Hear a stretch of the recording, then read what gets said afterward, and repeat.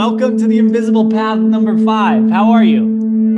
Patrick, good. How are you? Really good. Really good. I'm going to jump right in. We have one question this week, but I actually think it's a good one. So we may spend a little bit of time on this.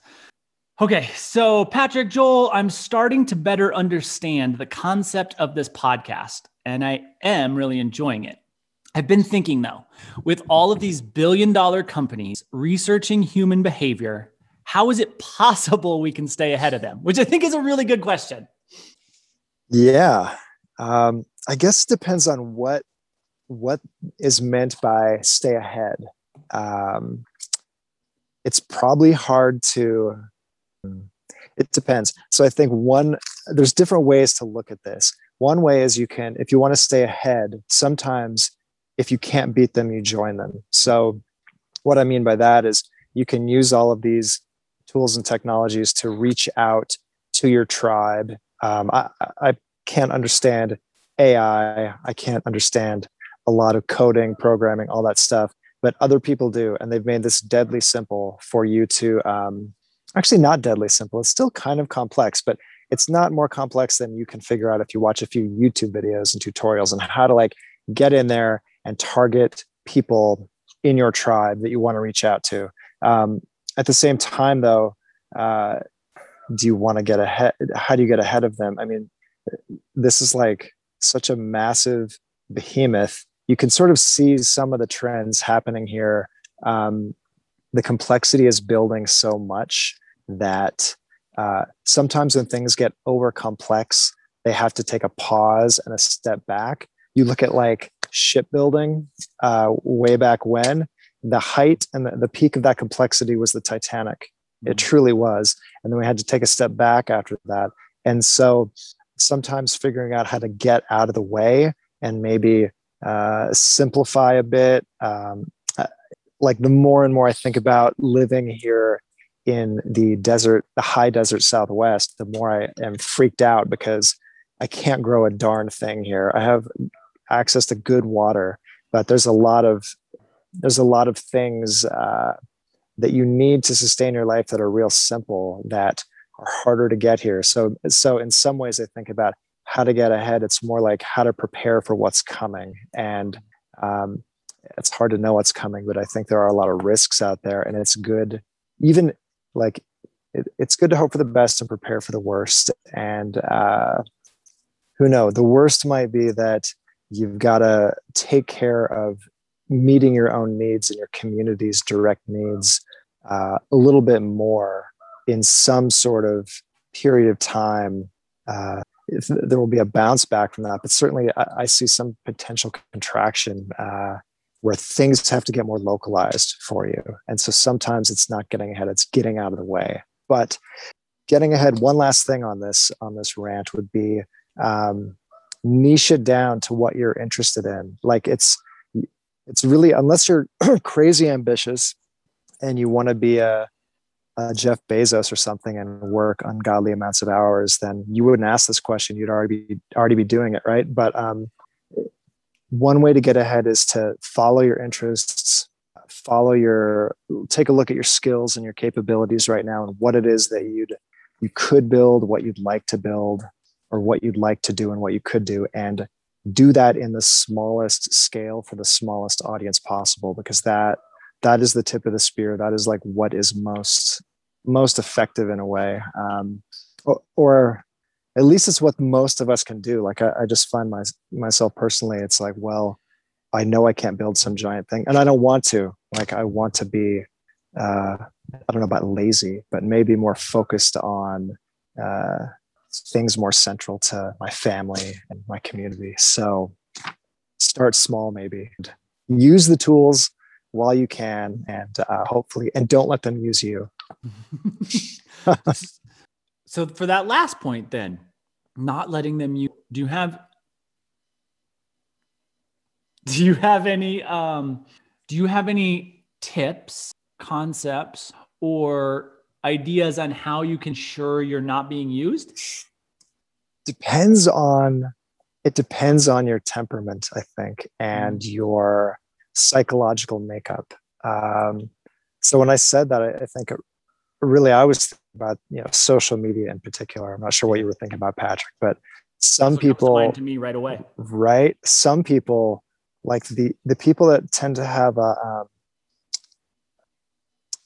I hate to use this label, but the people that tend to be more on the, well, let's just say they're self-empowered. You could say the people that are like really, they tend towards more of like the narcissistic side of the scale of personality. I don't mean that they're like terrible, irredeemable narcissists, but the people that tend to be like more full of themselves, more completely centered in themselves and what they're what they're about, and that have the ability and the temperament to sell things, and to just constantly nonstop talk about themselves. They do really well on social media. Just pay attention out there. You will see that generally, I think the people that skew that way, skew towards the narcissistic side of the scale, they rise to the top because they can just focus on that all the time. Whereas other people, or maybe a better way to look at it, is extroverted. You could say either. There's got to be a combination of both of those.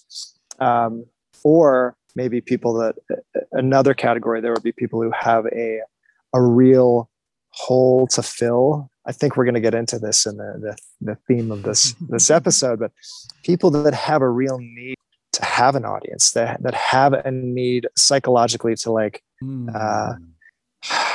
to go for getting that external validation. Those people do really well. That's not to say that the social media still isn't using that, because people that are maybe putting out a really, focused image and they're killing it on social media or whatever. Some of those people are still quite miserable in their personal lives, and they are just good at omitting all of that and not really having a whole lot of transparency around that. But generally, I would say pay attention. If you are, like, people talk about how sitting is the new smoking. I think that is such a crock of shit. Like, for sure, I don't sit a lot, but I'm sitting right now. You're sitting right now. Look at the hypocrisy. But social media is the new smoking. 100% social media is the new smoking, and it has been for a long time.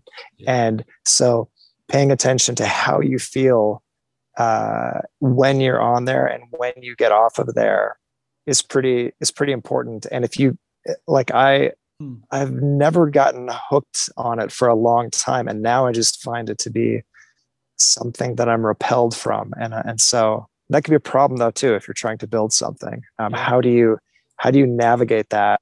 How do you use it without it using you? I think it's awareness and figuring out if it makes you feel better or not. Like, for me, it's just like, doesn't make me feel great. And I'm trying to teach that awareness to my kids as well. And I think, I'd mentioned that on an earlier one, like my younger one, he quit TikTok, and it was just like, high five.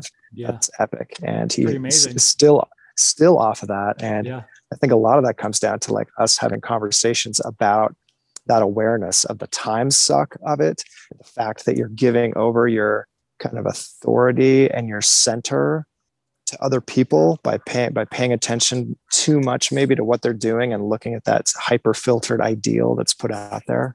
And an image, it's always refreshing when you find someone who's willing to pull back the curtain a little bit and show some honesty, right? So yeah, there's the rant. Any thoughts? I have a lot of thoughts on that. So I want to roll it back to this. I want to touch on this smoking concept, because when we think of the negative impact that smoking has on our health, like, the first thing that pops into my mind is cancer.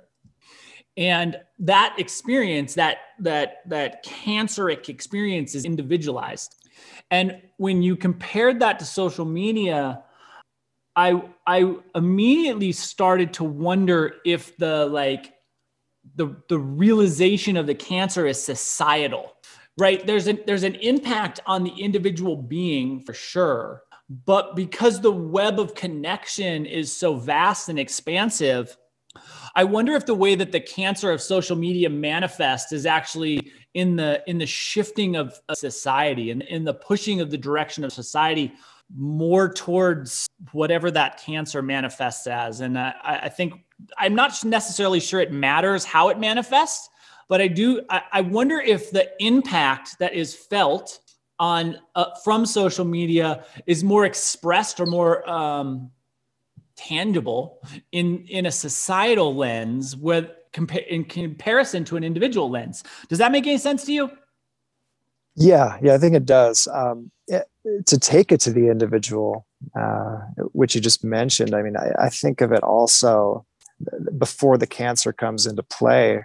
It's addiction, and we're a highly addiction-driven species, I would say, and society. But when I think about that, it's like the addiction is to that little dopamine hit, and it's trying to fill a void. And sometimes, getting to the theme of this episode, which is going to be around leaders, experts, gurus, and holy men. Sometimes what you're trying to fill and what you're never going to be able to fill on social media is a God-sized hole inside of you. And you're never going to fill that damn thing, but you're going to try with those little incremental dopamine hits on the gram. Yeah. Oh, okay. So that's the other point that I had, and it's a little bit murky. You said something along the lines of trying to fill that hole before, and now you've kind of used this God-sized hole from social media, which I think is a really good analogy. When you brought it up the first time, my immediate thought was the hole that the tool that people are using to try to fill the hole in their lives is most often possessions, because they're the easiest thing. But then, and my answer to that is the resources you're spending on filling the hole with possessions. If you took that same amount of energetic experience and you applied it towards filling that hole with community, you'd have better success. Then you threw this curveball at me and mentioned the fact that social media is also a tool that we're using to fill that hole. And I think that one of the fascinating things about social media is it is a faux community, right? You can create real connections out of social media. You and I met on Instagram, and we've built a really fun connection, and it's valuable and it's nourishing for me, and I appreciate the heck out of it. But the majority of interactions that happen on social media don't ever extend beyond the gram. Right. That is essentially the encapsulation of the entire experience. And there is a marketable amount of life that happens outside of that little tiny square on your phone screen. So I think there's a requirement you have to really separate out social media and life, because although they are billed to you as being the same thing, they are distinctly not the same thing. They are very much the opposite of the same thing. Yeah, because if life was social media only, I know, but we'd just be frolicking through beautiful flower fields. We would never have to eat. And if we did eat, it would be the most amazing meal that's ever been prepared in the history of all time. And it's just that is not the real experience. Sometimes you're going to pop open a box of Kraft macaroni and cheese and you're going to cook that up, because in 7 minutes you can have a meal and it's going to cost you 99 cents. Man, that always gets me too. Like, man, my kids want some mac and cheese, and there's always a little leftover in the pot, and then I eat it. It's so damn good. Anyways, the gram. When I said it, and then you said it, and when you said it, it made me think of Brave New World, which is a book by Aldous Huxley, and this is a great kind of companion or congruent book with George Orwell's 1984. Yeah. But in Brave New World, they have a drug. This world is like a dystopian world, and it's all about controlling the population through distraction and through pleasure. And they have this great line where they say the drug there is called Soma, and this is given to everyone. And the line there is, better to have a gram than give a damn, or something like that. And so this seems to be like a great little cosmic giggle where it is better to just have the distraction of hopping onto Instagram and looking at the funny memes and all the dopamine delights than to just give a damn about whatever is burning down around you in the real world. Yeah. So that's fascinating. And then you do, I mean, we have a need to, we want an ideal, right? Like it's natural to look towards an ideal, to look towards people that seem to embody an ideal. And I mean, that's a positive thing. That's like totally in line with evolutionary biology. You look to the best hunter in the tribe, and maybe they lived a couple generations ago, and so now they are glorified through some kind of stories of the past, and you want to align yourself with that ideal. And maybe it's interesting, like we don't really have a whole lot of God is sort of dead, religion is sort of on the outs, and so, but that being said, we're still looking to deify something, to follow something, to worship something. And so that's where you get these teachers, leaders, gurus, holy men, some better than others, and a lot of them popping up on your phone. Yeah. So let's spin that right in. I'll throw one last thing out, and that is, how is it possible to stay ahead of billion-dollar companies? Adaptability, right? We are the ultimate cockroach, and like that doesn't feel great, but humans are the most adaptable thing that has existed on this planet thus far. And I really believe that. And that doesn't mean humans are going to go on forever. There will eventually become a time when the environment will change to the point where humans cannot adapt. But every environment that exists, humans have been able to adapt to at this point. And that is a remarkable quality that is inherent in every single human being on this planet. So just remember, you have the ability to adapt, and no amount of money has ever been able to prevent that from happening yet. Okay, so let's roll right into this topic, and I'm going to start out and just ask you: are gurus good or bad? Man, so I mentioned before, like we need an ideal, right? And I think that this whole rant will probably be filled with contradictions, and so obviously, are they good or bad? I would say it depends. I would say that there's so much at play there. I think there's a lot of, first of all, you're giving away some of your inner authority to a group or to a person or to some ideology. And maybe in a sense, when you are ripe for that, ready for that, vulnerable to that, however you want to put it, maybe you actually need that. Yeah. Maybe you need to humble yourself to the fact that you're sensing that there is something missing and you're in search of it. And so you're looking at these other people out there that have gone further down the path, or at least they say they have, or you believe they have, than you have in some particular, facet of reality, spirituality, whatever.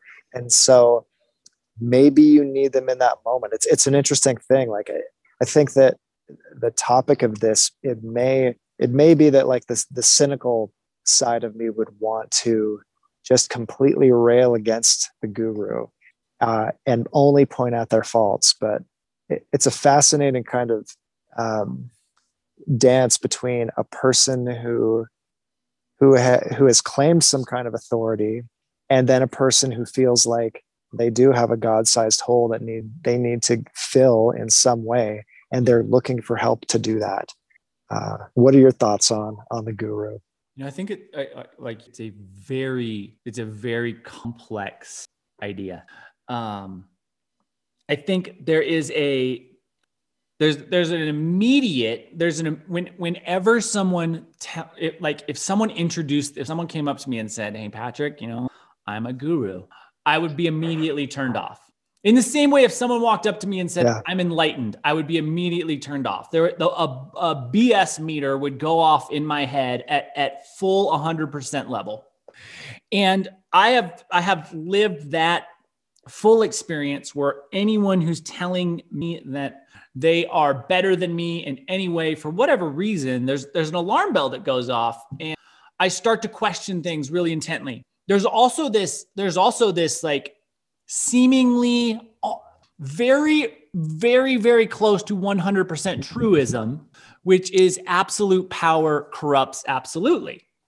And in the like historical lineage of gurus, right? The Sikh and the Hindu guru system, which is where I kind of draw the lineage back to. Within those teachings, part of the philosophy written in and expressed and shared is you do not question the guru and you give up all of your possessions. Not give up all of your possessions, just walk away from them. You give them to the guru. And that to me is a very absolute power, right? If you're in a position where you cannot be questioned, you are in a position of absolute power. I think there are very few human beings who can be trusted with that amount of power. And I used to think it was 0, and now I think it might be 1. Well, it's a great kind of sales and marketing ploy, because 99% of people are going to say, no, I don't want that product. Yep. But the one person who feels so lost and so incomplete that walks into that and says, yeah, I'll take that deal. You've got them at that point. Like that's a great customer for you if you want to look at that very cynically. I mean, the psychology involved in that relationship between like a spiritual superior and their inferior, their followers, I think is just fascinating. I mean, you have to believe in some kind of extraordinary abilities in this person, and you have to believe that they only lie external to you, that you don't have the inner authority, that you don't have those capabilities, and you'll never be able to have those experiences either. And so that's a fascinating thing. And maybe you do need some help, but it's interesting to just observe yourself, observe your own psychology and say, well, am I the kind of person who is easily duped and suckered into one of these types of situations? And just to get to the power part of it, I mean, man, like I think about how could you, like spiritual leaders in the modern age, a lot of the times that kind of morphs into a cult of some kind. And that's only human nature. Like I think about if I had a bunch of adoring followers, that could be terribly corrupting for me. Like I don't actually think that, I mean, maybe I would be a good person, but probably not. I think I would fall prey to the same traps as everybody else, because why wouldn't you? Like that would be so seductive to have that level of power, that level of control. And what invariably happens, it's typically a male guru, and they just sweep up all of the women and just they just try to push away all of the men. And it's just, so it gets back to this just very kind of basic primitive type of move, and there's nothing really enlightened about it. It's just, can you dupe some people into this? And it goes on for a while, and then it blows up. One of the most fascinating things that I ever heard about this guru-esque relation came from Charles Manson.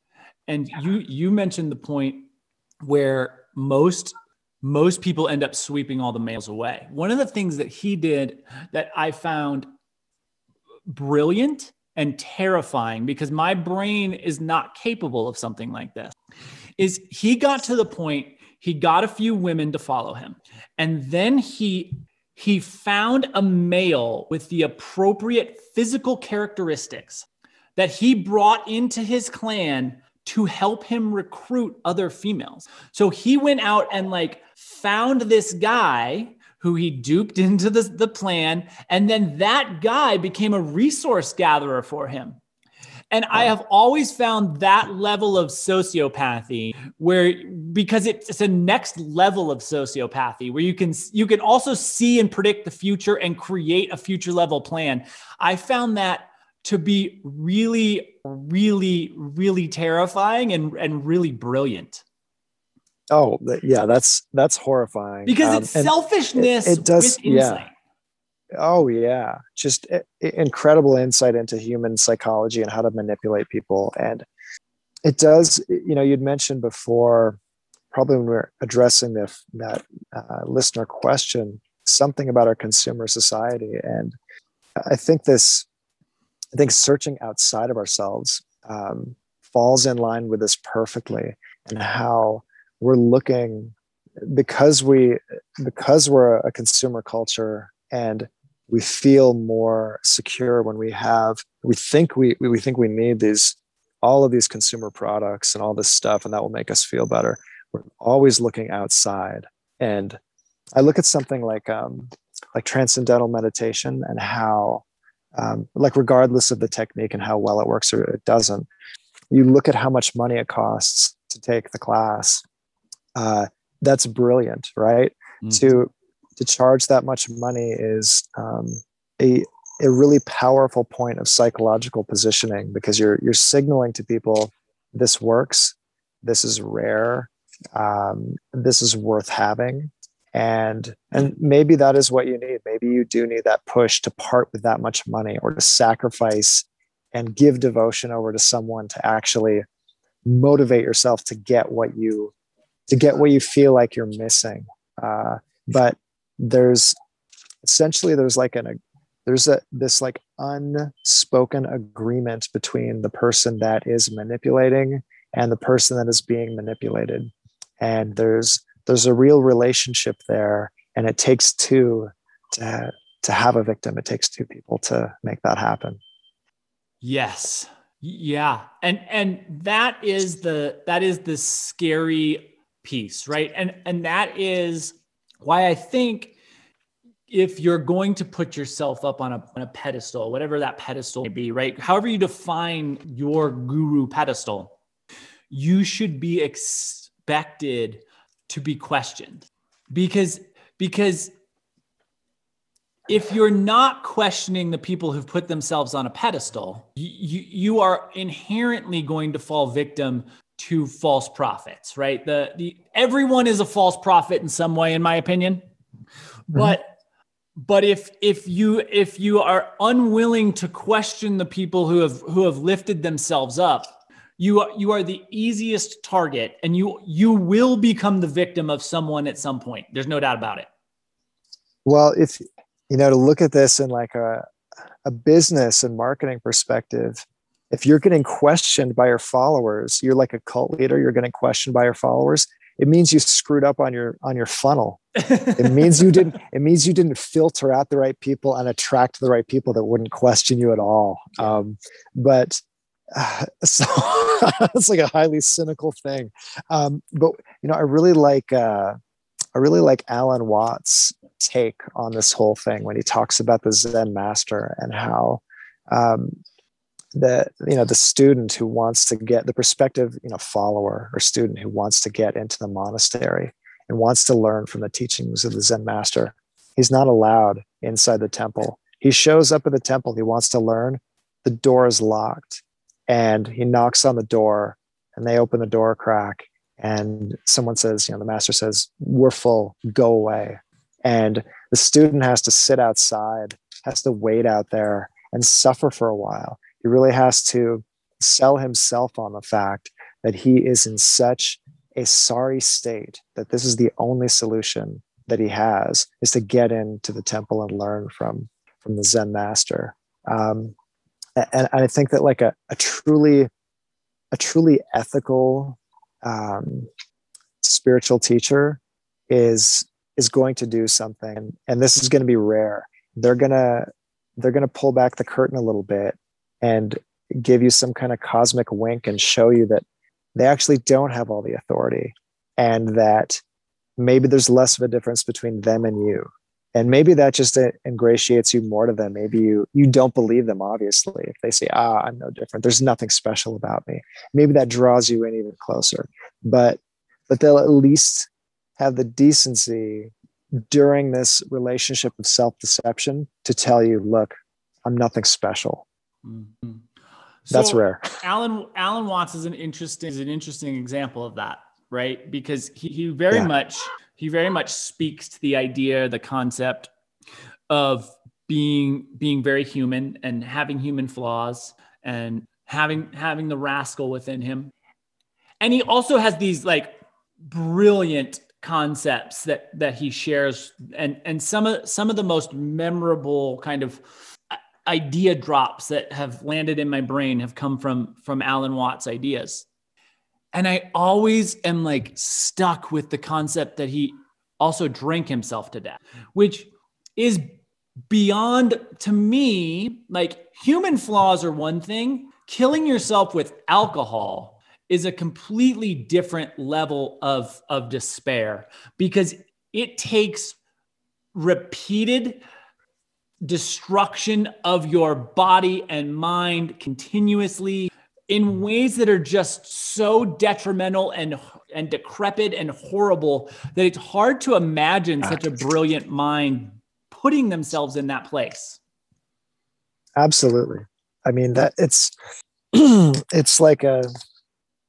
an awful, like filled with awe. It's an awful contradiction in a way. And I remember reading a biography about Timothy Leary and how in his later years he was apparently not able to have any reconciliation with his son.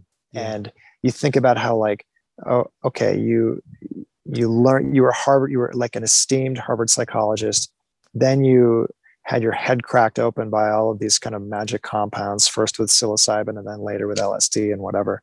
And you had all of these spiritual revelations, and you hung out with John Lennon and Yoko Ono in their bed in like that famous photo shoot in Los Angeles or in New York. And you had all of these transcendent, profound experiences about the primacy of love and of the now.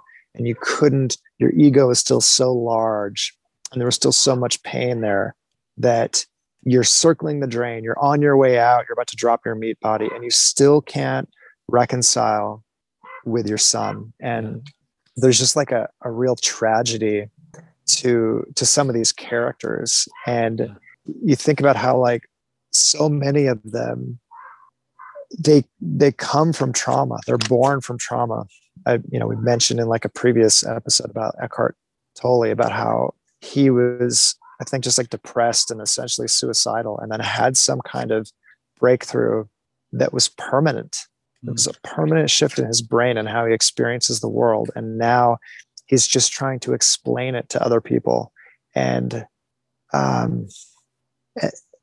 something that I don't hear anyone in like any of these gurus say, like Ram Dass too. So Ram Dass, he was Richard Alpert. He was a graduate student who worked with Tim Leary. And then he became a guru after taking like 500 acid trips, right? Mm. So like, who's willing to do that? That actually doesn't sound fun. That sounds terrible and terrifying. And so, but he got to this like other permanent state where like he got the message, and as he said, he hung up the telephone at that point. But I've never really heard any of these characters say, it's highly improbable. You're following me. You like what I say, but it's highly improbable you'll get to where I'm at, because where I'm at is a permanent shift that only happens to a small slice of the population. And the path to get there is unreliable and it's dangerous. That's very true. I've never heard anyone say that. Yeah. So that aside, right? Maybe if someone says that they have some immediate credibility, what else would make a good guru?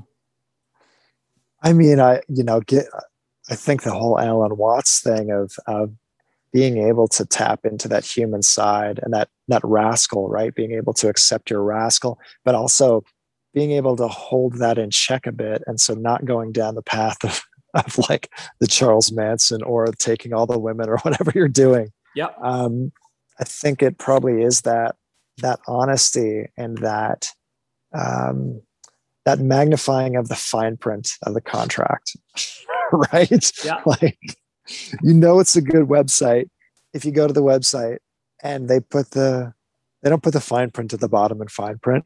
They put it right in the middle somewhere, really big font, saying, "Hey, these are all the the issues and the warnings and the points of contention." I don't know what makes a good guru in a sense. I mean, it's hard, but I mean, like wanting the followers means in some sense that you may have like a proclivity to hide and to filter and to omit the parts of you and the parts of your life that aren't very becoming for a guru or a leader, right? Like, we're using this word guru, that's fairly exotic. I think some of us may have contact with these types of people, but it may show up in your life as just people that you follow, authors, I don't know, influencers, what a terrible word, whatever it is people that you follow. And so paying attention to, like you say, the BS meter, like how filtered is this? How polished is this? How much manipulation is there in this interaction right now? And what is it that is someone trying to extract something from me? That's a good question to ask yourself. Yeah, that's a good question.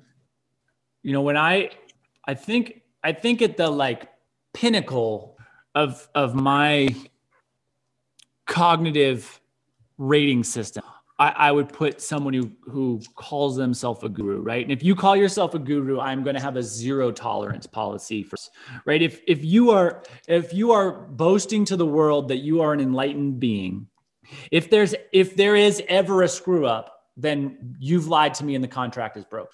So like my tolerance when I'm scrutinizing someone who has labeled themselves as a guru or is telling me that they're enlightened is zero. You have no margin for error.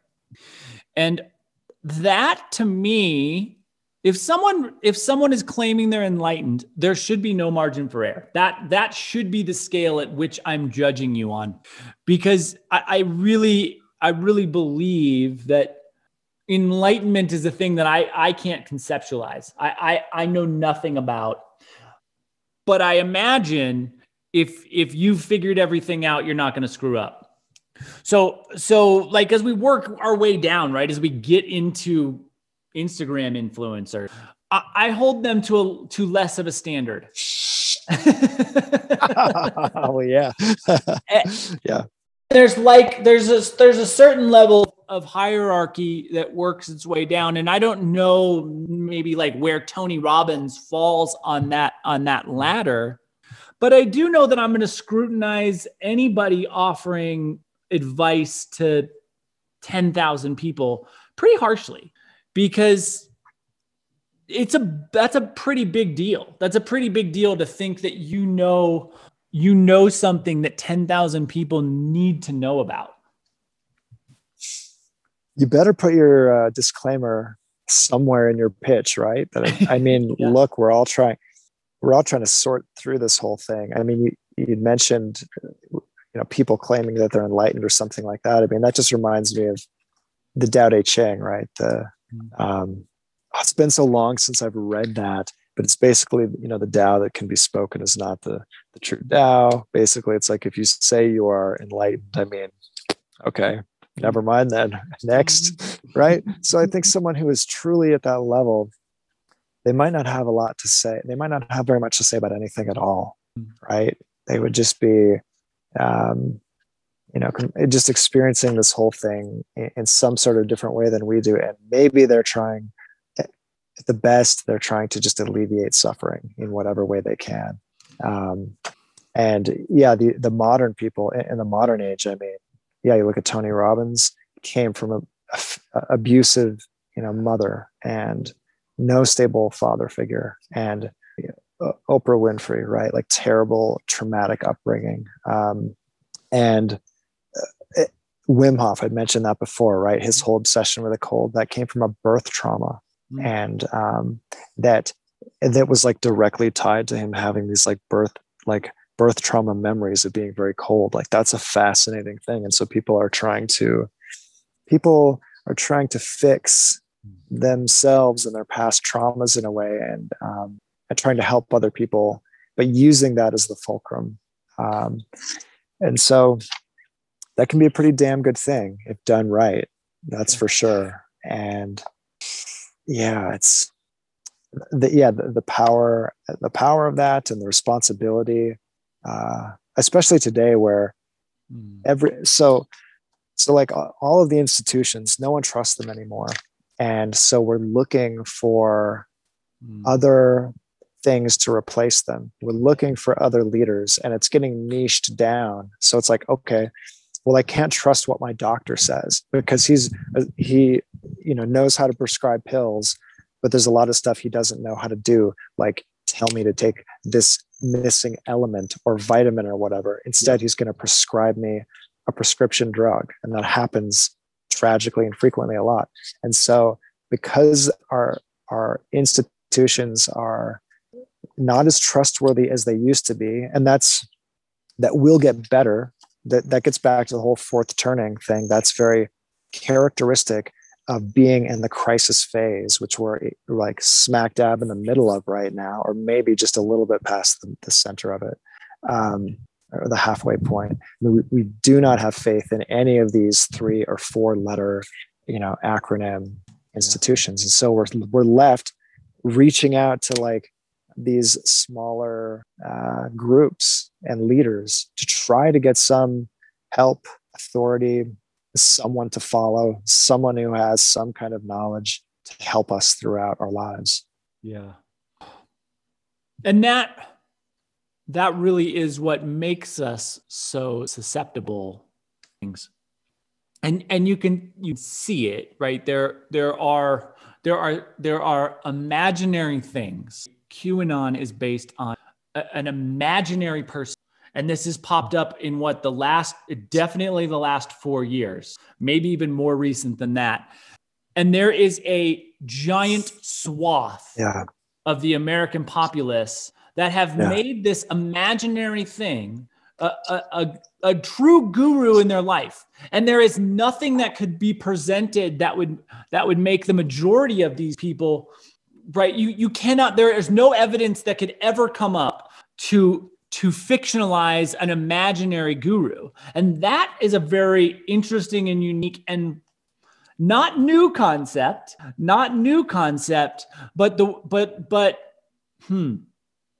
I wanted to say it's weaponized in a new way, but it's not necessarily weaponized in a new way either, right? There's this anthropological approach to studying religions. And when an anthropologist studies religion, there are thousands, maybe more religions around the world. So you have to create some type of a capsule in which you view the interactions of these religious experiences, right? If someone goes and there's a religious experience that involves rattling bones around and alleviating ghosts from a community, you have to then be able to compare that to the more modernized and Western religions. And how do you do that? Well, the purest definition of religion is the communicated acceptance of the supernatural, because you cannot tangibly quantify anything that is supernatural. It's beyond our natural senses. That is inherently what it's about. And people have been weaponizing that for as long as people have existed. There's also a massively powerful bond that is built into the human DNA when we both agree on something that cannot be proven. So the tie there, the tie and the connection, when we both are saying, yes, there is a purple elephant in this room, we both agree on that. Neither you or I can prove that tangibly, but if we agree on it, there's a unique bond that is formed within that relationship that is a part of human experience in a way that goes back for as long as we've been able to study humans, for sure. Yeah, the group is like a really important and profound piece of this as well. I mean, like group meditation works so much better than solo meditation, or at least it's easier. It's easier for me and my ridiculously noisy brain. And any kind of group experience, like I remember years ago, I had like a Reiki attunement, which was fascinating. I haven't practiced Reiki in a long time. I should probably get back into it. But I remember looking like at the peak of this, at the peak of this experience, it was a very small group of people, but they had these photographs of like the three, I don't know, original Reiki masters or whatever. And just like the images were shimmering in a way, like it was so strange and I cannot explain it. And I think it gets down to the fact that like I live in the suburbs and I don't have a lot of group experiences like that. And I think that it's a profound thing when you finally do have something like that, where there's a lot of ritual and intent, and some kind of group container and format that you're living through. And we don't, everything is so fragmented now, and with religion, with belief, with ideology. I mean, you don't want to give away, and so we are.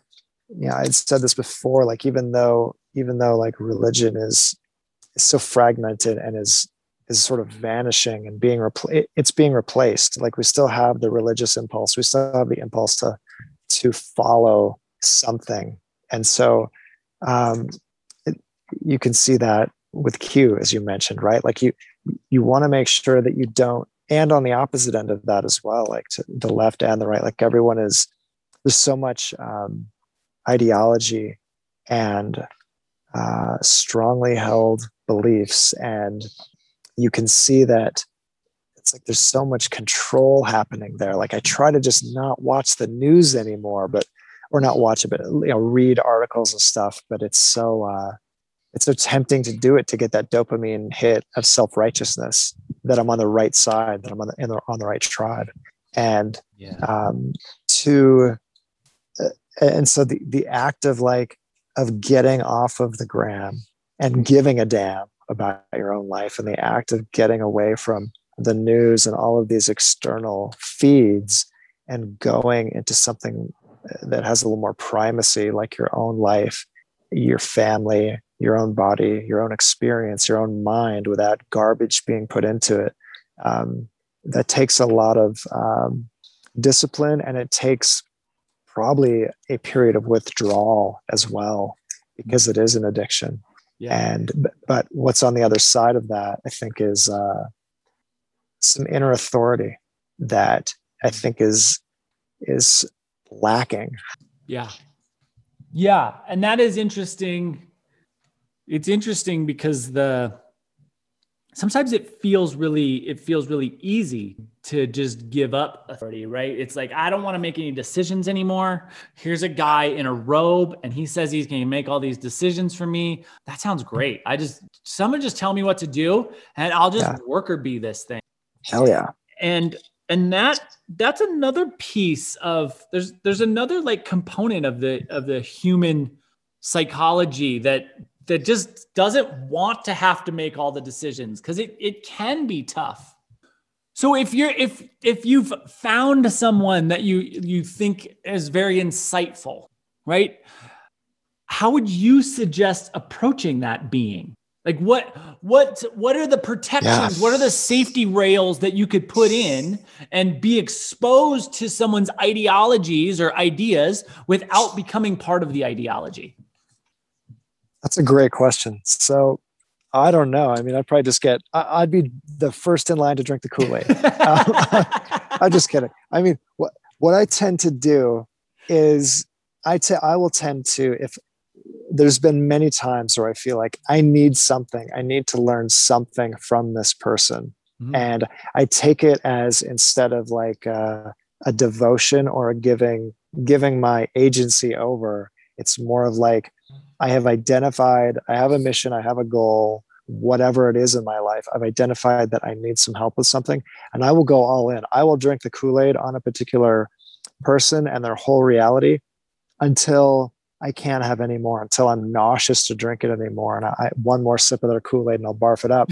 And then I will assimilate in and learn what needs to be learned from that. And then I'll generally drop that and move on to something else and figure out, well, okay, what else is needed at this point? And so I guess it's my approach. But yeah, I think not having strongly held beliefs, I think, is very important. Once you have belief, and it's so easy because it feels so damn good. Yep. Just to have a belief and to not have to think about it and to know that you're on the right side. Yep. Is good. And the uncomfortable place is where you can live with a contradiction of having like opposing views and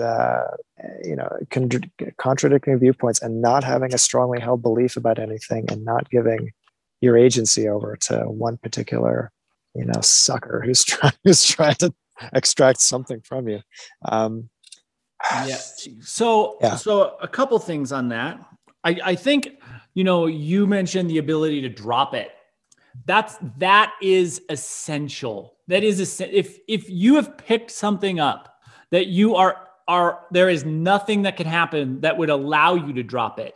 You now have added extra additional weight to your being. Like whatever that is, you've now weighed yourself down with something that is completely unnecessary. And that is just there. You need to have the ability to drop things. If something, if a new obstacle comes up, right? Like you may want to let go of if there's a nuclear disaster in your neighborhood, right? Like you need to have the ability to leave your home, because that thing's not going to be viable anymore. And deciding to stay there is not going to be a viable solution. So like there are times when you may have to drop things, even if they feel really, really important and really safe to you. I think that's really important. The other thing, you closed that with this idea of like someone who's trying to extract things from you. And I wonder, I want to ask you, and I want to ask you, is the line, if someone is taking compensation, monetary compensation, let's say, or energetic compensation, I guess, physical exertion from you, is there a level of, does that taint the guru? If there is an exchange of finances in any way, does that ruin the guru? Is that the line? I guess it depends on if it's a holy man or if it's just a guru that you need to learn something from. Okay. I mean, everybody's got to eat. And, I look at the tribe, and a lot of the people in the tribe are followers, and you need followers, and only a few people in the tribe want to be leaders and can take that on as a responsibility. And so that translates over today into teachers, right? People who want to teach, they want to lead, and they do have something valuable to share. And so maybe yes, maybe no. I mean, you're far more involved in kind of the yoga space than I am. And so I'm not sure about it from that perspective. Maybe you've got some good insights there, but in some ways, like, you still got to eat. And my favorite line from Ram Dass is, even God has to take out the trash. Yeah. So even God has to make a buck. Even Ram Dass needs to get paid. Yes.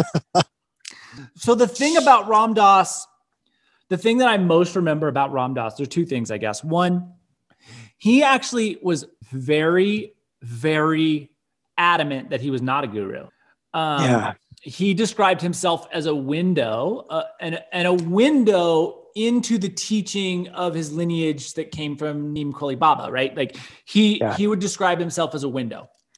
The other thing that I remember most about Ram Dass is the regret he had at the end of his life for not having enough money to take care of. And he felt like he was a burden to his community because he had not saved the financial resources. And he speaks very, very profoundly about this concept of the shame and regret that he had at the end of his life that were all tied to the financial component of not being able to take care of himself. And there's something both like real and ethereal about that experience that has always haunted me in a way. And he's a really fascinating guy, but like to roll back to this idea of money, I used to come from the place of, if you have this wonderful enlightened teaching, why do I have to pay to be exposed to it? And why, like, he's certainly not the only one, but it's just a really good example. Who's Tony Robbins? There we go. Tony Robbins will charge $10,000+ to sit in the front row, right? Yeah. So why is there like a scale of who's better? Why is there a hierarchy of who has the most financial resources and how close you can get to touching Tony Robbins? And that used to really offend me.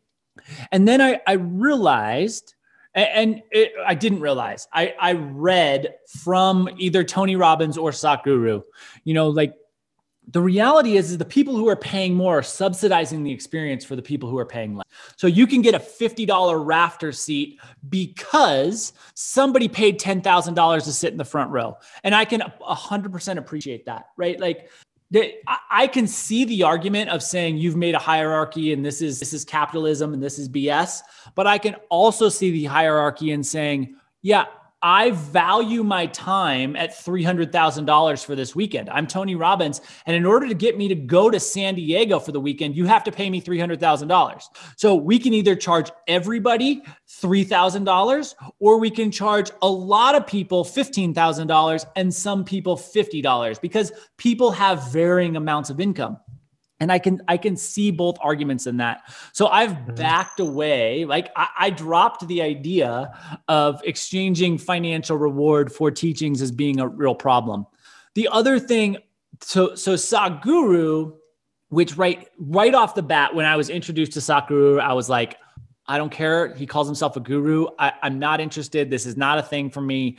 He has 40-minute YouTube videos. I'm not going to watch a 40-minute YouTube video. I'm not going to watch a 3-hour YouTube video so I can get introduced into who this guy is.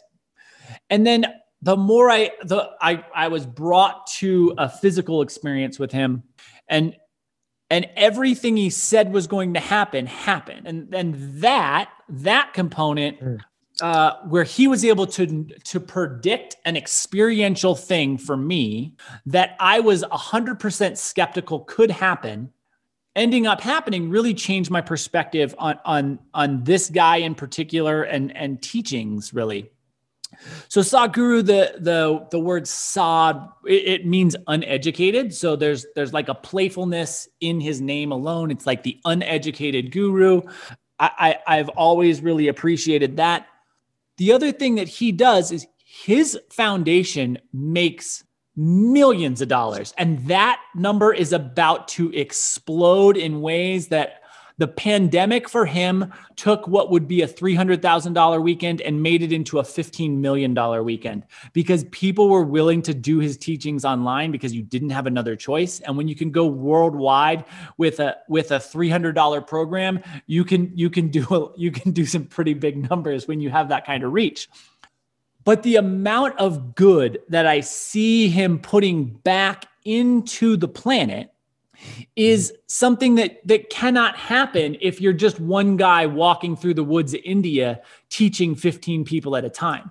So if you trust someone with millions of dollars, and there are very few people on the planet that I trust being responsible for millions of dollars, but if you can find someone that you do trust to be the custodian of vast sums of money, they can make impacts because money makes impact on the world. They can make impacts on the world that were not possible without those vast sums of money. So again, I understand that like extracting resources from people, financial resources from people, throws up a BS red flag.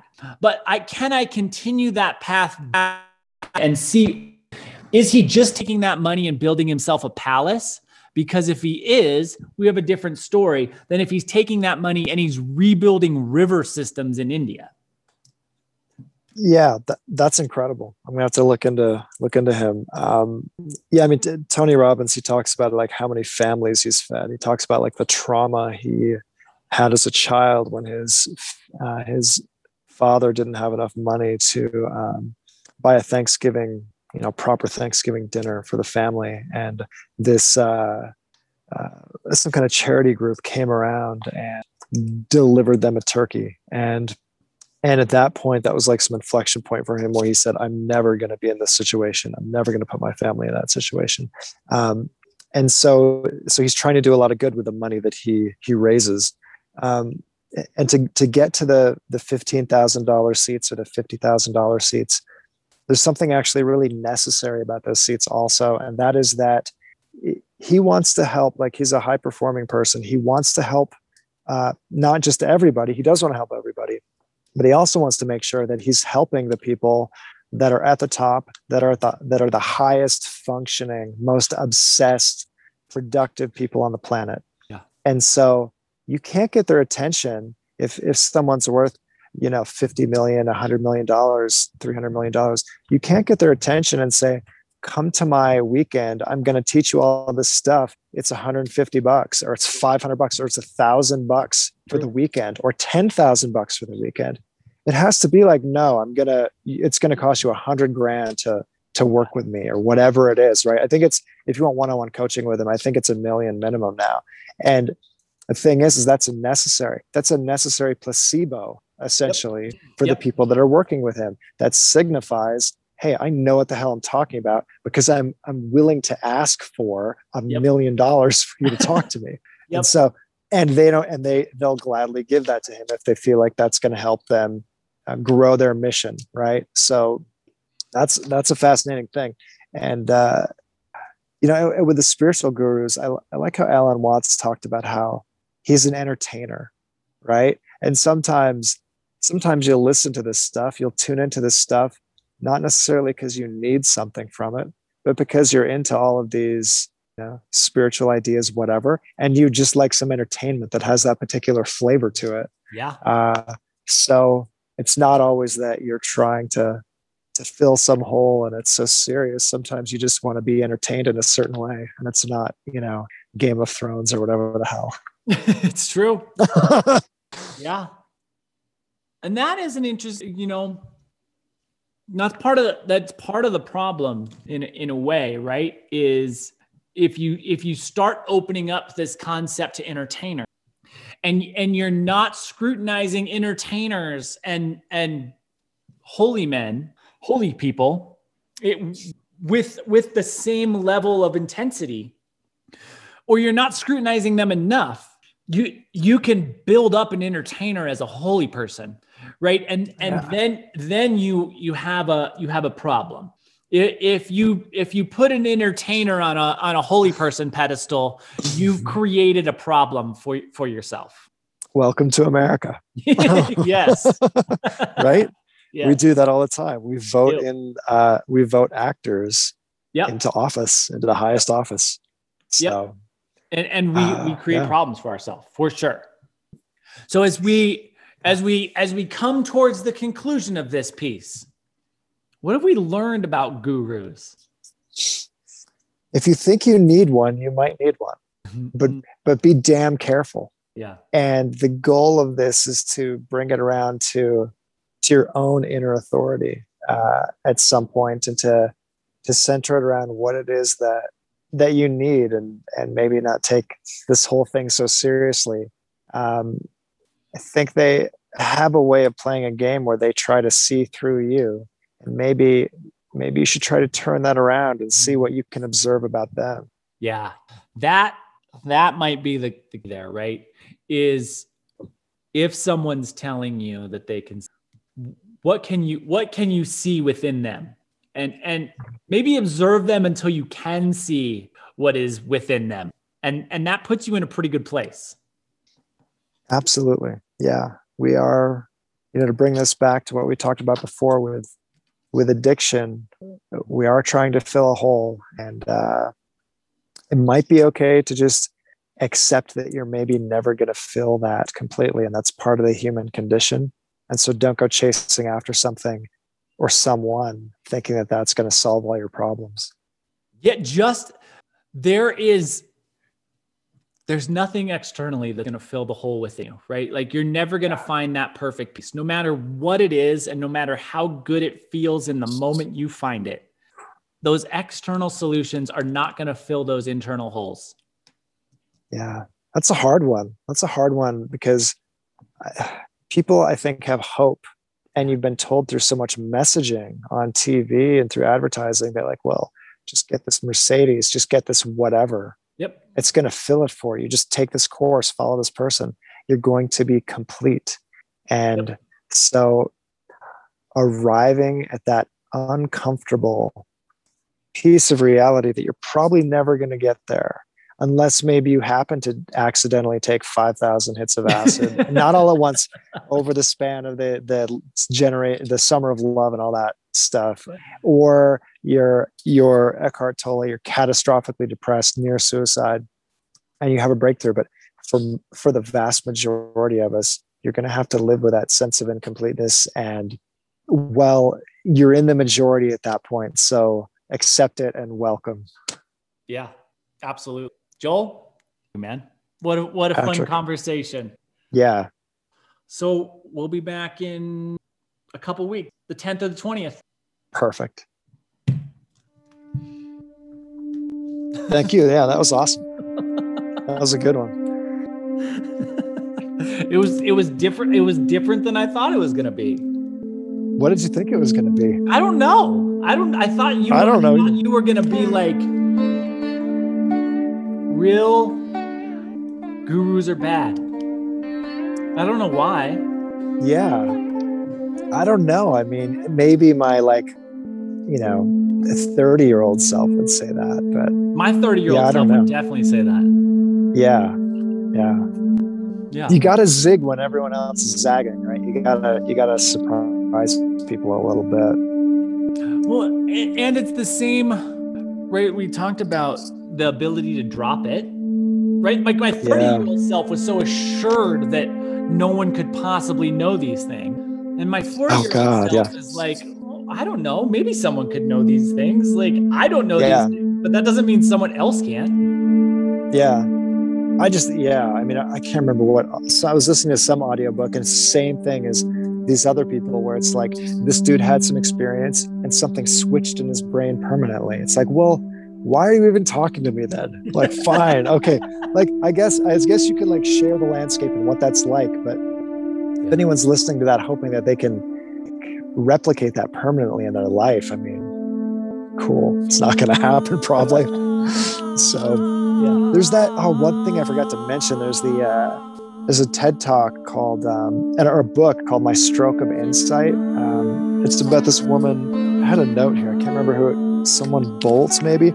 She had a stroke, and it turned off parts of her brain and amplified other parts of her brain, so that when she was in this state and she was essentially wounded, she was fully enlightened, like just lights out, eyes closed, just like blissful experience. And then she comes back from it and is telling everyone about this and and she's like a neuroscientist too. I think that was the story. So she understood what was happening, at least after the fact. But it's like, well, maybe you don't actually want to get there. I don't know if you can garden or take out the trash very easily if you're just like so high on life all the time, like Timothy Leary, he was living in this mansion in upstate New York, in Millbrook, New York, with all these hippies, and they're taking acid all the time, and there's just dog shit on the floor, like in the mansion.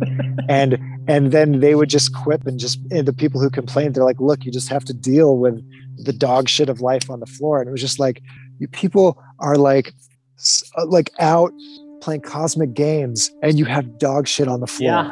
It's fascinating. So true. Like, it doesn't quite, it's not a long-term solution. It's so true.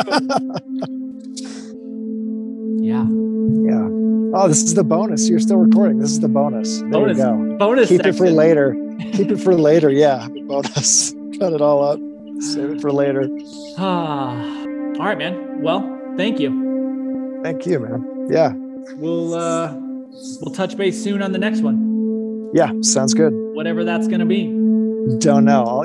Maybe I'll give that some thought, and maybe maybe we'll message this weekend and figure something out. Perfect. Cool. Thanks, man. All right. See you.